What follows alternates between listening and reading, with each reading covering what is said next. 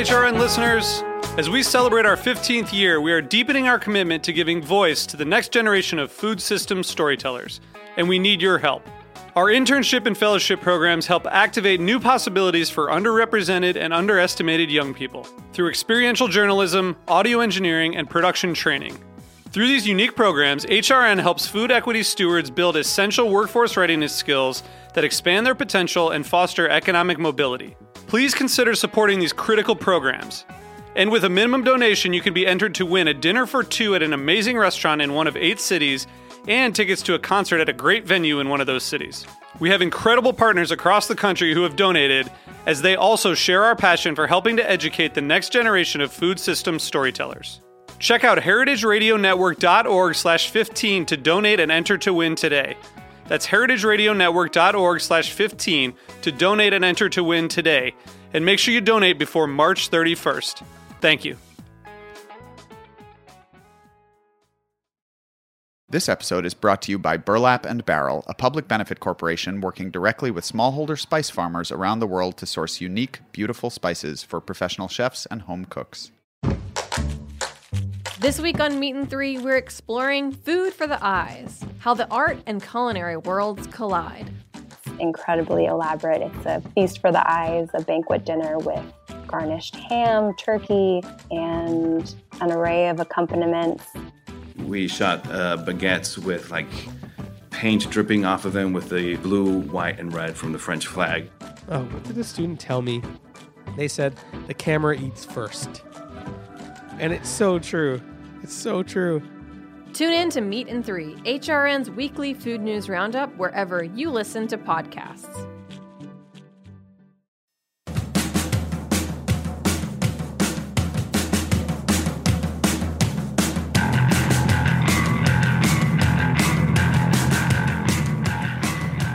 Hello, this is Dana Cowan, and you are listening to Speaking Broadly on Heritage Radio Network.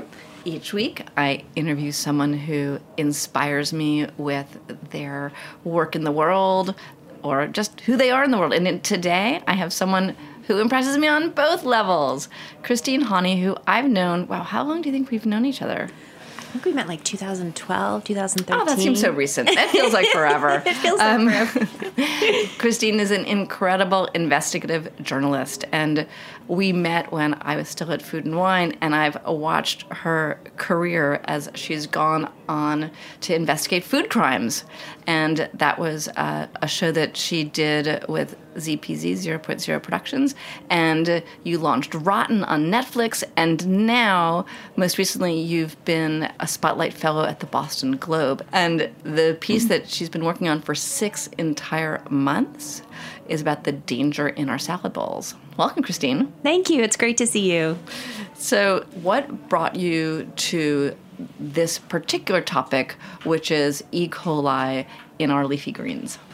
Well, in between seasons of Rotten, I was working at Politico reporting on food, and my editor asked me to do a piece on a romaine lettuce outbreak in November of 2017. And I was really interested in this because I was pregnant, and so I was watching what I could eat and couldn't eat and asked my OB, and he said, I don't know anything about this outbreak. So I started reporting on it then, and then started, before I had my daughter, also investigating E. coli outbreaks in soy nut butter. And that investigation got a James Beard nomination for looking at the recall system in America. So then when I was trying to lose my baby weight, we once again had another outbreak, and this time it was a deadly outbreak in the spring of 2018. And 5 people died in that. 240 people were sickened. So I really started asking a lot of questions about what the heck can I eat when I'm trying to lose my baby weight? Or what can you eat and not die? What can you eat and not die? Exactly. Yeah. So when we reconvened for Rotten Season 2, I had proposed something on recalls, including romaine lettuce, and it's not really entertainment to go down this path, so that was quickly turned down. But I thought there was something there, and I just made it my own little mission to start investigating this and find a way to get it funded. And fund it you did. Yes. And there are many reasons why this is actually a very difficult thing to investigate. And it seems you came up against challenges with the FDA. There's just less reporting on these outbreaks, then it seems like you feel that there should be.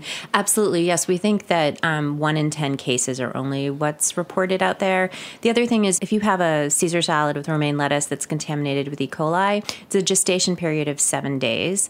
So if you go to your doctor and you're really sick, they'll say, okay, when did you have a salad? And often with a lot of women, they've had a lot of salads in that 7-day period, and you would have to trace back each one to each farm. The other thing is a lot of the lettuce industry is still paper-based, and so there isn't computerized tracking for a lot of the lettuce we consume in America. So I ran up against a lot of challenges. Then I started working with the FDA and would try to get public records, and they would block out large sections of the records that I was fighting to get. And in one case, I figured out that there was a whole outbreak happening in the fall of 2019 that they had not disclosed to the public, and went back and confronted them. And they said, well, we thought it was over, so, why scare people? And then when they realized that the Globe was going forward with it, they announced it and said they had meant to do it all along. There's this kind of changing view in public health, like, don't tell people because you don't want to scare them. And then if you scare them too many times, they'll stop listening to you, which is a legitimate argument. But a lot of people I've talked to said that's changing. We can handle the news. We're like inundated with news all the time. So that's one thing. And then it is really hard to trace since everything's typically paper-based. That's difficult to do. Then there's getting access. So you're trying to trace back a product and get access. There's also, they have very few inspectors. So like USDA has inspectors on the plants. You don't have that same structure happening with our leafy greens. When you say the plants, you mean beef. The beef industry has 7,000 plus inspectors, investigators. Yeah. And it's completely different in leafy greens. Yes. Why is that? So the reason that happened is in 1993, we had this massive E. coli outbreak involving Jack in the Box, and 4 people died, and that triggered a lot of changes and kind of crackdown on the meatpacking industry. There was a lot happening, even that predated that with the publication of Upton Sinclair's The Jungle. But there was this kind of siren call that came out of the Jack in the Box outbreak. So a lot of people I interviewed for this who were even involved with Jack in the Box saw a lot of changes there, but those same changes have not happened in leafy greens, just as we're eating more salad than we ever have. Leafy greens are now more dangerous to eat than beef when it comes to E. coli. The percentage and prevalence of E. coli cases is higher in leafy greens than beef, and it just surpassed it in recent years. And one professor I talked to for my investigation, his son died in the Jack in the Box outbreak, and he said he was more concerned about salad today than he is, people who eat hamburgers, and his own son died from that, what started with the hamburger. His son actually had never eaten a hamburger. He just played with a kid in his daycare whose parents worked at Jack in the Box. How is that even possible? Well, what I found in a lot of my reporting is, you're changing a lot of diapers. Wow. So you also have a vulnerable population with E. coli. It's typically really little kids and it's old people. And the little boy I mentioned and profile in my piece, the reason we were able to get such good reporting on him is because he was 2. He ate 5 bites of his dad's salad and has suffered traumatic brain injury from the E. coli I got.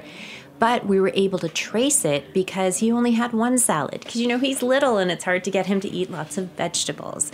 So it was a very clear trace back from the pizza place where his parents ordered the salad to the distributor to the farm. And they had a direct match of E. coli strain. Wow. As a journalist, how did you find that family? I found that family by talking to Bill Marler, the food safety lawyer who's based in Seattle. Actually, when I started Food Crimes, I left the New York Times. You were my wonderful source when I was on the media desk. And he was one of the first people I called. I said, I want to do something for 0.0 Production about the intersection of food and crime. They had hired me as a consultant to see if this would go anywhere.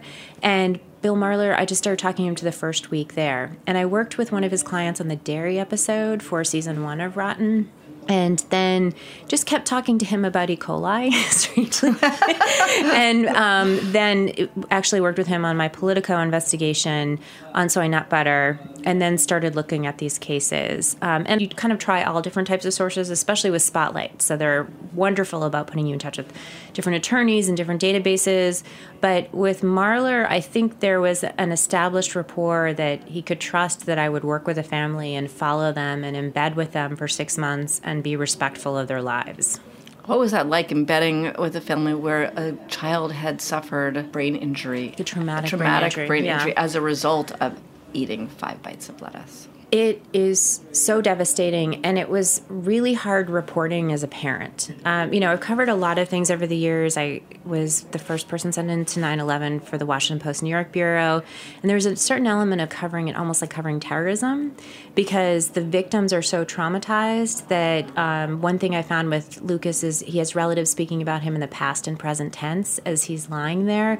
It was really devastating and hard, and you feel such a gift that you get to walk away at night and go home to your family. And the age was just wrenching. My daughter's coming into the age of when Lucas got sick. So she recently climbed into my own lap and tried to eat my salad. She's doing all the kind of the things that he was doing just as he got sick. And you also find that these families' lives are destroyed. And so you're trying journalistically to kind of put that all to the side and just focus on the victim. So the conditions of reporting are challenging because there's a lot of distractions. How do the parents interact with you? Because you're just bringing up something that they must feel so powerless against. Yes, and you're constantly trying to be respectful, and just you want to bond with your children because you're both going through this experience, but you know your experience is so very different from theirs. So it took a lot of kind of trust and building and respect, and then I felt like fiercely protective of them, So you go through all these emotions when you're forming a relationship with a family like this and a story like this. And at the end, I feel like you came away with a very strong feeling of what went wrong and what could be done to fix it. What conclusions did you draw after 6 months of investigating?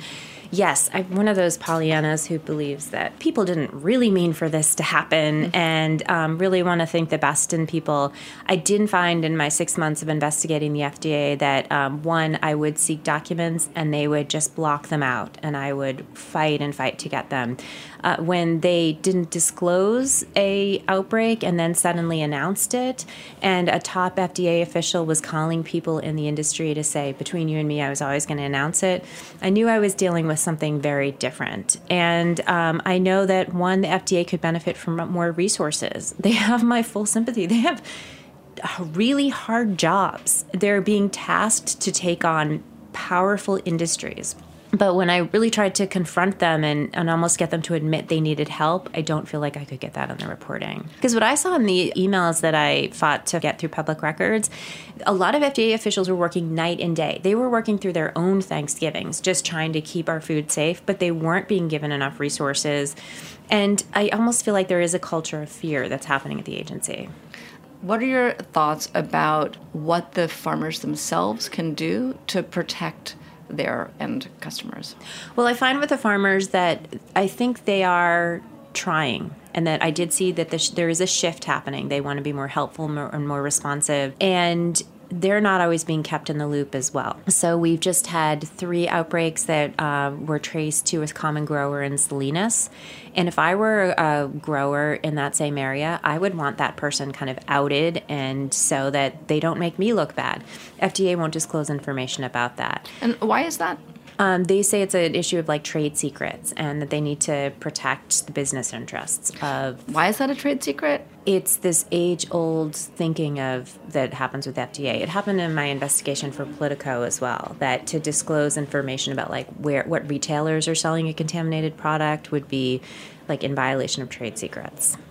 What's the definition of a trade secret? I mean, that just seems crazy. Like, it's a farm and they were responsible for bad leafy greens. There is this belief in kind of protecting business. I believe when I spoke with FDA officials, they said their mandate is to protect public safety, but there is a real emphasis on protecting business and working with business and taking time for business. One thing you see if you read through hundreds of pages of FDA employee emails is that they're having to meet with industry and kind of take time for them, and that thing would take up a lot of your day. Mm-hmm. And is education and science part of the solution here? I mean, E. coli festers in the water, but is there a way for a farmer to farm more cleanly, scientifically? Can technology help solve this? Because we're talking about people dying. We're talking about people dying from eating a salad, yes. Well, what they can do is they are trying to introduce more rigid irrigation standards, but they're still kind of waiting to roll those out for a couple of years. So if you or I were growers, we would have to kind of introduce them ourselves. And why would they take so long to introduce those standards? That's a good question that elected officials like Rosa DeLauro have all brought to FDA, like, why are you waiting? One thing that former Commissioner Scott Gottlieb said is that it's a very complicated answer, and so we have more work to do in this, and we need more information. And I should say that people don't really know completely what's causing these outbreaks, and there's a lot of science and a lot of research that needs to be done, and a lot of research could be poured into this area. And what would the research, where would it be pointed toward? One thing that we found in the spring 2018 outbreak that sickened 240 people and killed 5 in the U.S. is that in sediment samples near the water, they had found E. coli that was near a large cattle feed operation within a mile of it. So they had 3 samples that tested positive there. But in the California cases, you don't have large-scale cattle feed operations. You have the presence of animals, but you don't have large-scale farming. One scientist I talked to was even looking at flies. Like if a fly sits in manure and then it flies over to the lettuce field next door, is that what's causing it? Another thing that has come up in the reporting is early frost. Does an early frost make the lettuce leaves more vulnerable than ever before? So the research could determine the many ways in which the E. coli is born. Yes, absolutely. That it's not just born in one way and then you attack it. Yes. But in fact, environmental factors just play a gigantic role, and therefore it's very difficult to control. Yes, and there's so much we don't know about why people are getting sick from lettuce that even with the wonderful resources of Spotlight, we weren't getting those concrete answers at this point. After a 6-month investigation, and actually years in this business of looking into food crimes, scandals, recalls, do you eat salad? I do. You do? I do eat salad, yes. Do you ever take a bite and wonder, like, what's going to happen to me? Could this be terrible for me? What I do, and because you're writing about salad all day, so I'm like, I feel like a salad, Really, after you're reporting, I don't feel like a salad. I'm like, and I kind of want a burger. I feel safer.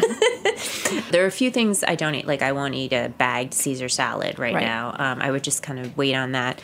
I eat shrimp differently. There's been such great reporting, like from AP on farmed shrimp and the conditions there. So that's something that I just don't eat it unless I'm going to eat good quality shrimp.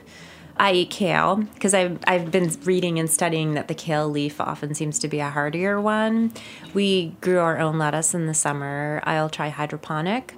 You'll see some like hydroponic, brands through Fresh Direct and in your local supermarket. So I'm just really conscious of that. I stay away from bagged lettuce. And why is bagged lettuce potentially bad? Well, just in the last 3 outbreaks we had, 2 out of 3 they did trace to bagged lettuce. I mean, also, one scientist I talked to said when you're like washing the lettuce and you're putting them in a sudsy tub, it's almost like the family and it's bath night and everybody's use the same bath water. So that was just kind of the analogy that I was given. So when I think about that, I just stay away from the bagged lettuce. When I read through all of the pieces that you did, first of all, I mean, there's some guilt, there's some fear. Lots of emotions came up as I was reading all the journalism that you've done. Where I sit in the food world, like, it's so joyful. It brings people together around a table. And you're looking at the underbelly. Yeah, I am looking at the underbelly, but it's fascinating. It's also fascinating when you talk to parents because so many kids get sick and they're always coming in with the best intentions. I gave my kid some salad. I gave my kid some healthy soy nut butter. And then they get sick and the guilt that they go through and then how they try to navigate that with their spouse. With these settlements, they can, if you get really sick, they can be multi-million-dollar settlements. that's never been a windfall for anyone because there has been such a cost to the medical issues that they've had, the emotional issues. Like, what price can you put on having a pre-adolescent child who has a fear of food? Like, there's no price, or if your marriage breaks up. Breaks up, yeah. That's a common one that I've seen, too, in the reporting. Let's talk about the soy nut butter. That brings to mind recalls, right? So yes. A food is discovered to be contaminated, and it's recalled. Are there lots of recalls and we don't hear about them? What is the recall status of food in America today? That's a great question. There are quite a few recalls happening, but the FDA employs pretty standard, techniques for getting that information out. When in my reporting, I profiled a law firm partner from the Boston area. He went for a jog. He came home. He had his gluten-free English muffin, put a little nut butter on it, picked up at his phone, and his Amazon said, "Oh, your product's been recalled." So he was like, "Oh, okay, well, I'll eat the English muffin, but then I won't eat the healthy protein shake I made with it," and threw that away. And within a month, he was so sick from E. coli that his children had to be called to his bedside. And this was an extraordinarily healthy, successful person. So the issue there with the recalls is that Amazon had that information. They could have given it to him earlier. We knew that people were getting sick. And all that Amazon had to do was just send that recall notice earlier. And why didn't they? Was there an answer? Not a solid answer of why it took so long. That must be very frustrating. As the journalist reporting, you're like, dude, you could have saved some pain. Yes, you could have saved tremendous amounts of pain. And in that case, the family was really close-knit and kind of got through it. And yeah. And he also recovered. He recovered, but you never really recover. The question is, will you ever need like another kidney transplant if you've had kidney failure? The kind of issues that come out of it don't go away. What are the host of issues that result from some of these contaminants? So with Lucas Parker, my 2-year-old boy I've been following around, so he had the 5 bets of salad. Within a week, he started throwing up, having bloody diapers, and then he went into having kidney failure. Then he went into a stroke, and he's legally blind now. He can't move, and he relies on a feeding tube for all of his nutrition, which is also devastating because that puts you into this world of all these like packaged foods. So yeah, that's what E. coli can do to you if it doesn't kill you. Are there fears that you have inside packaged foods? With packaged foods, I think there's been a lot of reporting already on that. A lot of like inroads have been made in that, like things to be aware of and like chemicals in your foods. And with packaged foods, like I know Pepperidge Farm goldfish, they had a recall in the last couple of years. But I will say Pepperidge Farm, they made it easier to like just pull up on your phone, and they made it like little pictures. And it was the cheddar.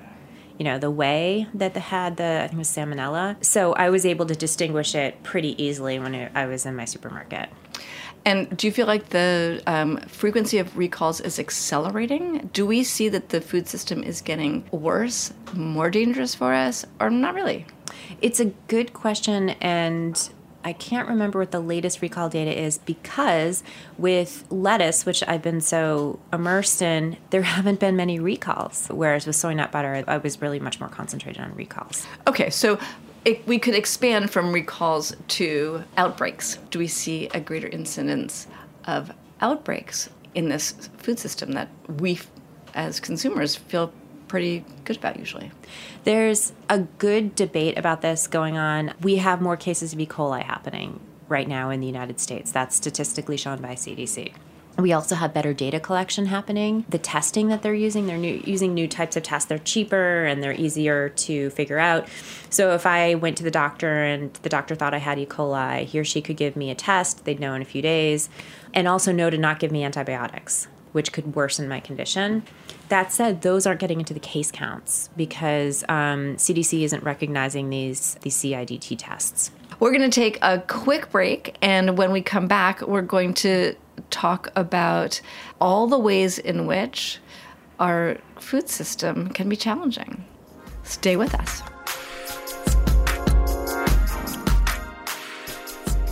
I'm Ethan Frisch, co-host of Why Food and co-founder of Burlap and Barrel, a public benefit corporation working directly with smallholder spice farmers around the world to source unique, beautiful spices for professional chefs and home cooks. We set our partner farmers up to export their own crops for the first time, and they get access to a whole new market here in the US, and we get access to spices that other companies can't source. We're honored to work with restaurants including 11 Madison Park, Blue Hill, and Chez Panisse, as well as thousands of home cooks across the country. Visit us at burlapandbarrel.com. Welcome back. This is Dana Cowan, and you are listening to Speaking Broadly. Today, my guest is Christine Haughney, and we are talking about food crimes, misdemeanors, death, and E. coli, and more. So, Christine, when I looked through your vast investigative archives, I found some themes, and counterfeiting was a theme that I was fascinated by, where, let's say, the Chinese are going to put labels on wine and call it Bordeaux. Yes. Is there a lot of counterfeiting in the wine world? There has been quite a bit of counterfeiting in the wine world, and that has paralleled a lot of kind of growth and wealth in China. And because there is such an obsession with having a certain label and a certain brand, so you could have a top Bordeaux, but if it's not like a brand, it just won't catch the same way. So yes, we have had some wonderful counterfeiting stories in the past. There was a crackdown when there was kind of a compression in Chinese government and that you couldn't give it as gifts to government officials. So they did kind of benefit from that contraction. Is there a lot of counterfeiting in food in general, like mislabeling? I think fish is another great example of counterfeiting. Is probably not the right word, but it's mislabeling. It's like intentional mislabeling. Why are fish so often faked? Because you can get away with it. FDA oversees seafood, and the percentage of seafood that is imported has had an extraordinary growth in the past couple of decades. It's gone from something like half of the fish we consume is from abroad to like 95%. So that's one thing that's happening, and there just aren't enough inspectors to oversee and monitor the fish that is imported. The other thing is you can commit a lot of crime in food and get away with it. That's why criminals like food. So counterfeiting, whether it's honey and misrepresenting labels there, it's seafood, you can commit a lot of crime, make a lot of money, and not spend a lot of time in prison. I'm not sure which is the worst part, that you don't get to spend a lot of time in prison. The counterfeiting is easy. It's easy because you don't get caught. Is that why it's easy? It's easy because you often don't get caught, one, but two, there aren't a lot of penalties in the United States for doing things that hurt our food supply or misrepresent our food supply. And is there a history to that you understand from having done all the research? I talked to this one investigator, and he was on this case that we worked on for Rotten Season 2, and they had to eventually take him off this case he was pursuing because they had to deal with robbers and rapists and much more pressing things that law enforcement officials have to deal with that day. So it doesn't sort of crack the top three of societal ills. And what about the case of the honey? Because the honey was diluted, right? It was adulterated. It was adulterated, and in some cases with antibiotics. Oh! Yes. Yeah, so that's why you wanted to stay away from that contaminated honey. And that's one of our biggest food fraud cases in U.S. history. Tell me about that, because I knew that the honey was adulterated, but I did not realize it had been, who would spend the money to dose with antibiotics? Yeah, the honey was coming from China, and it was being mislabeled and making its way through a company in Chicago, and then also implicating another company in Texas. One of the things I loved about reporting on that case is one of the guys who was like a kingpin in it, he went to Harvard, undergrad and Harvard Business School. And then you just kind of get into these very fascinating debates of you had options. You did not have to go into the world of committing fraud. And so much of what you see when you kind of investigate crime is that people resort to that because they don't have options. So food criminals are also fascinating because they have choices.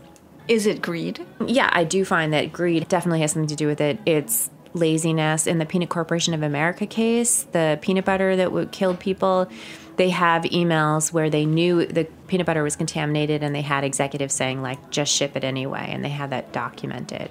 So that shows kind of willful ignorance. And maybe they don't believe that the worst outcome would happen, because obviously if the worst outcome is people die, eventually you would get tagged for that. Yes. You know, I mean, like, they think they can get away with it, which is one of the reasons that they think they could do it. Are food crimes generally committed by sort of white-collar criminals? There's a strong white-collar component to it. Yeah. So in terms of criminals, a lot of them are very poised and presentable. It's not like your standard Metro desk crime reporting. It really isn't. It's more akin to like a business desk, white-collar securities fraud kind of reporting. Let's talk about your career for a minute. You've chosen to be a journalist, but it feels like a very direct path, but you've had a lot of choices along the way. What has that career path felt like to you? I think when we met, I was in a very structured world of a New York Times media desk reporter, and I worked my way up in papers, a junior reporter at the Washington Post, at the Wall Street Journal, at the Times, and then you realize that your career is not that linear. So I've always just trying to figure out what's next, and there is like a method to the madness. But what is the method? I guess to do something that I'm most passionate about in terms of waking up every morning and wanting to do. Being a writer today, I think, is one of the hardest professions to choose. Being an investigative reporter adds a lot onto that. What do you say to people who want to be writers these days, who want to go into journalism? It's a good question. And also, what do you say to women who want to go into this profession? Let's take both of them. I say to women who wanted to go into journalism that you should really pursue your passion and you should just go for it. At the same time, I say that you should not take a vow of poverty and you should not sell yourself short. And my mom said that to me once when I was badly paid at the Washington Post. She said, you didn't take a vow of poverty to become a journalist. There should be baseline things. I believe that women should be able to own their own homes. I should believe they should be, men and women, save for retirement, have a nest egg if they need to take a flight to see a sick relative. These are basic things that I feel you should be allowed to do in your profession. Journalism doesn't always let you do that, so you either want to choose the opportunities that do and don't settle. What do you think of journalism's future? Like, the outlets, many of them are shrinking, so it's harder to find a job and it's harder to see a future path. Do you see that? Yes, one thing I see also, like with television, even though there's all this money going into streaming and all that, because those are all contract jobs.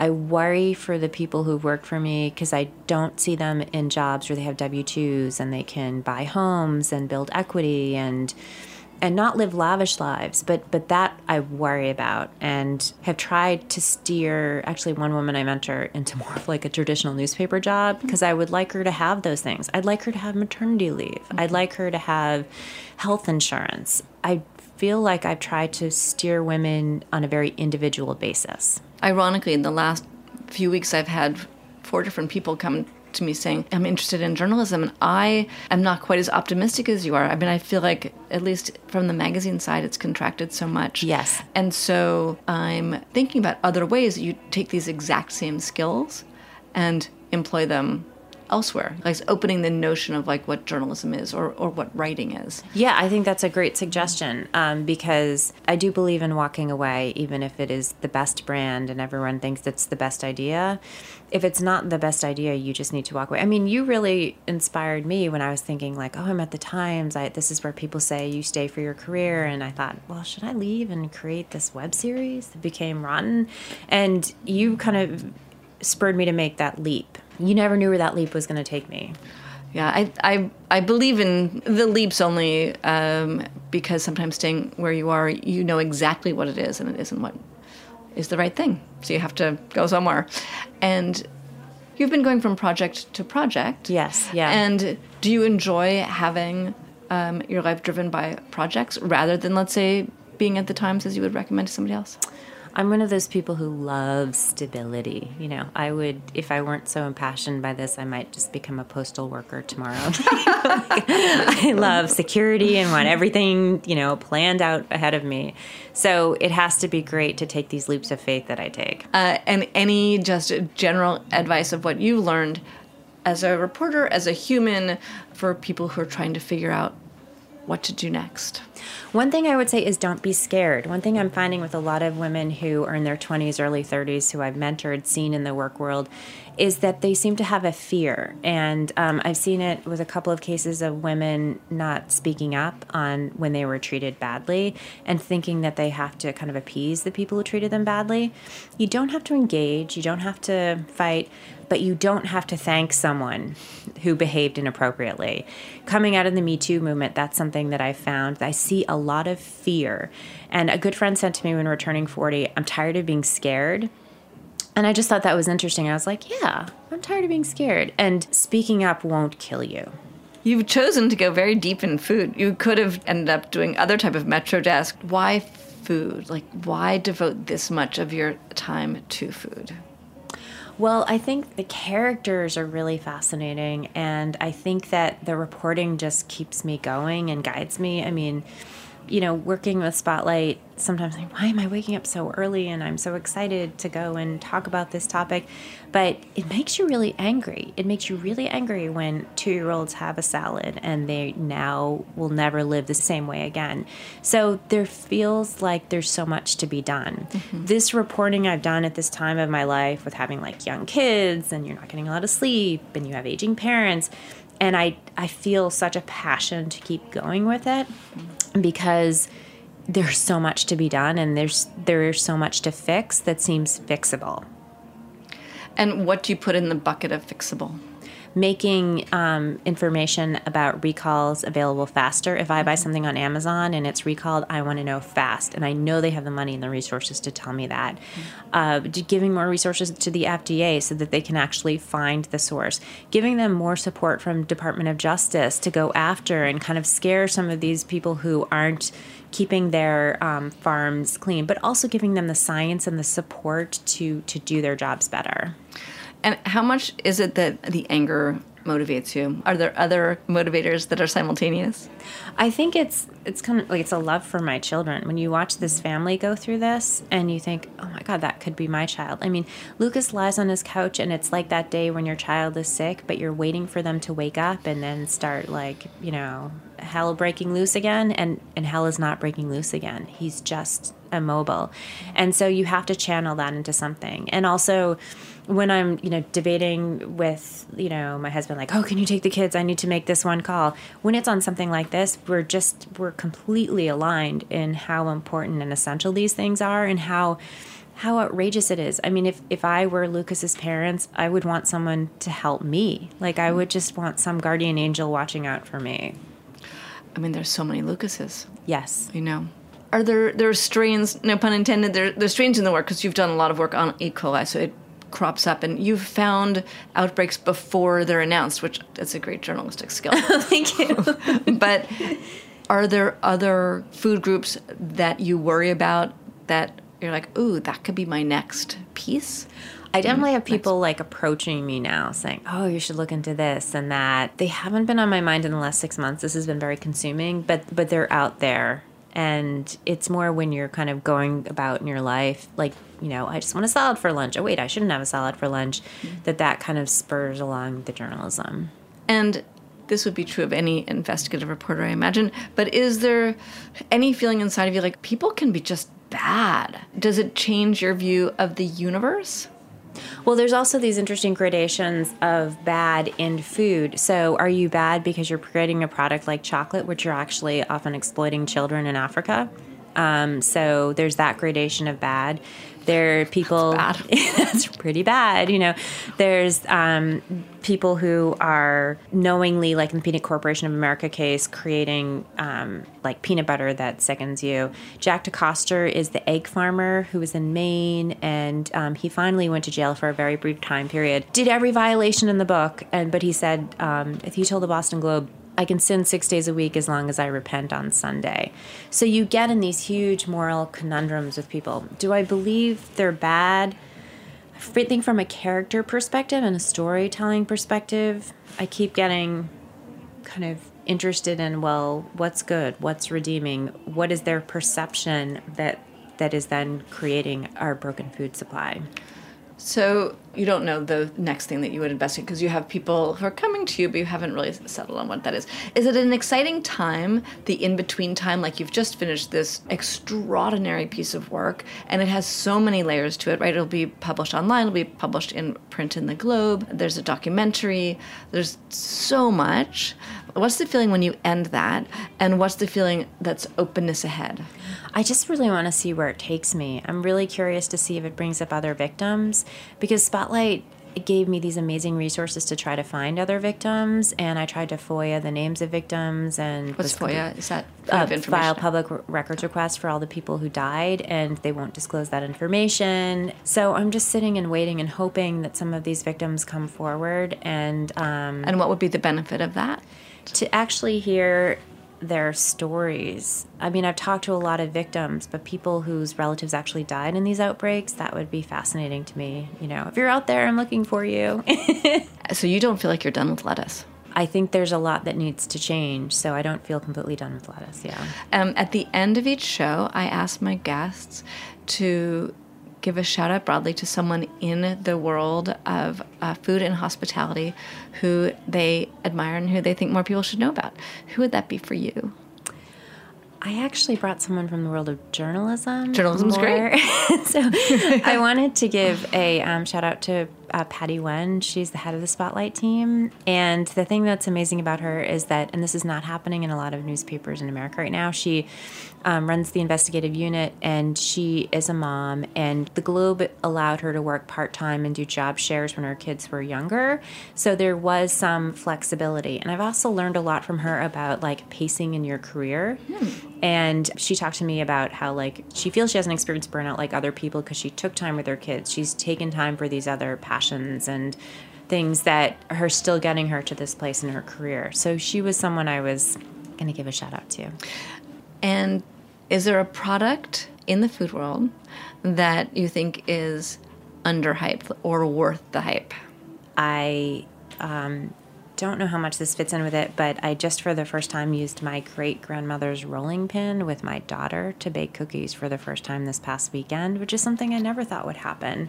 And it was... You didn't think it would happen because you never bake, or because... Oh, because I didn't know I never knew I'd have a daughter. Yeah. I never knew I'd have kids, and now I have a daughter, and I'm baking with her, and we're using my great-grandmother's rolling pin. So that was just the most special product. So I was talking about all these products with my husband, and he's like, yeah, I like the rolling pin. And that is it for this episode of Speaking Broadly. Thank you so much for joining me. Thank you all for listening. We'll be back next week. Have a fantastic week. Signing off for Speaking Broadly. Speaking Broadly is powered by Simplecast. Thanks for listening to Heritage Radio Network, food radio supported by you. For our freshest content, subscribe to our newsletter. Enter your email at the bottom of our website, heritageradionetwork.org. Connect with us on Instagram and Twitter at heritage_radio. And you can also find us at facebook.com/Heritage Radio Network. Heritage Radio Network is a nonprofit organization driving conversations to make the world a better, fairer, more delicious place. And we couldn't do it without the support from listeners like you. Want to be part of the food world's most innovative community? Subscribe to the shows you like, tell your friends, and please join the HRN family by becoming a member. Just click on the beating heart at the top right of our homepage. Thanks for listening.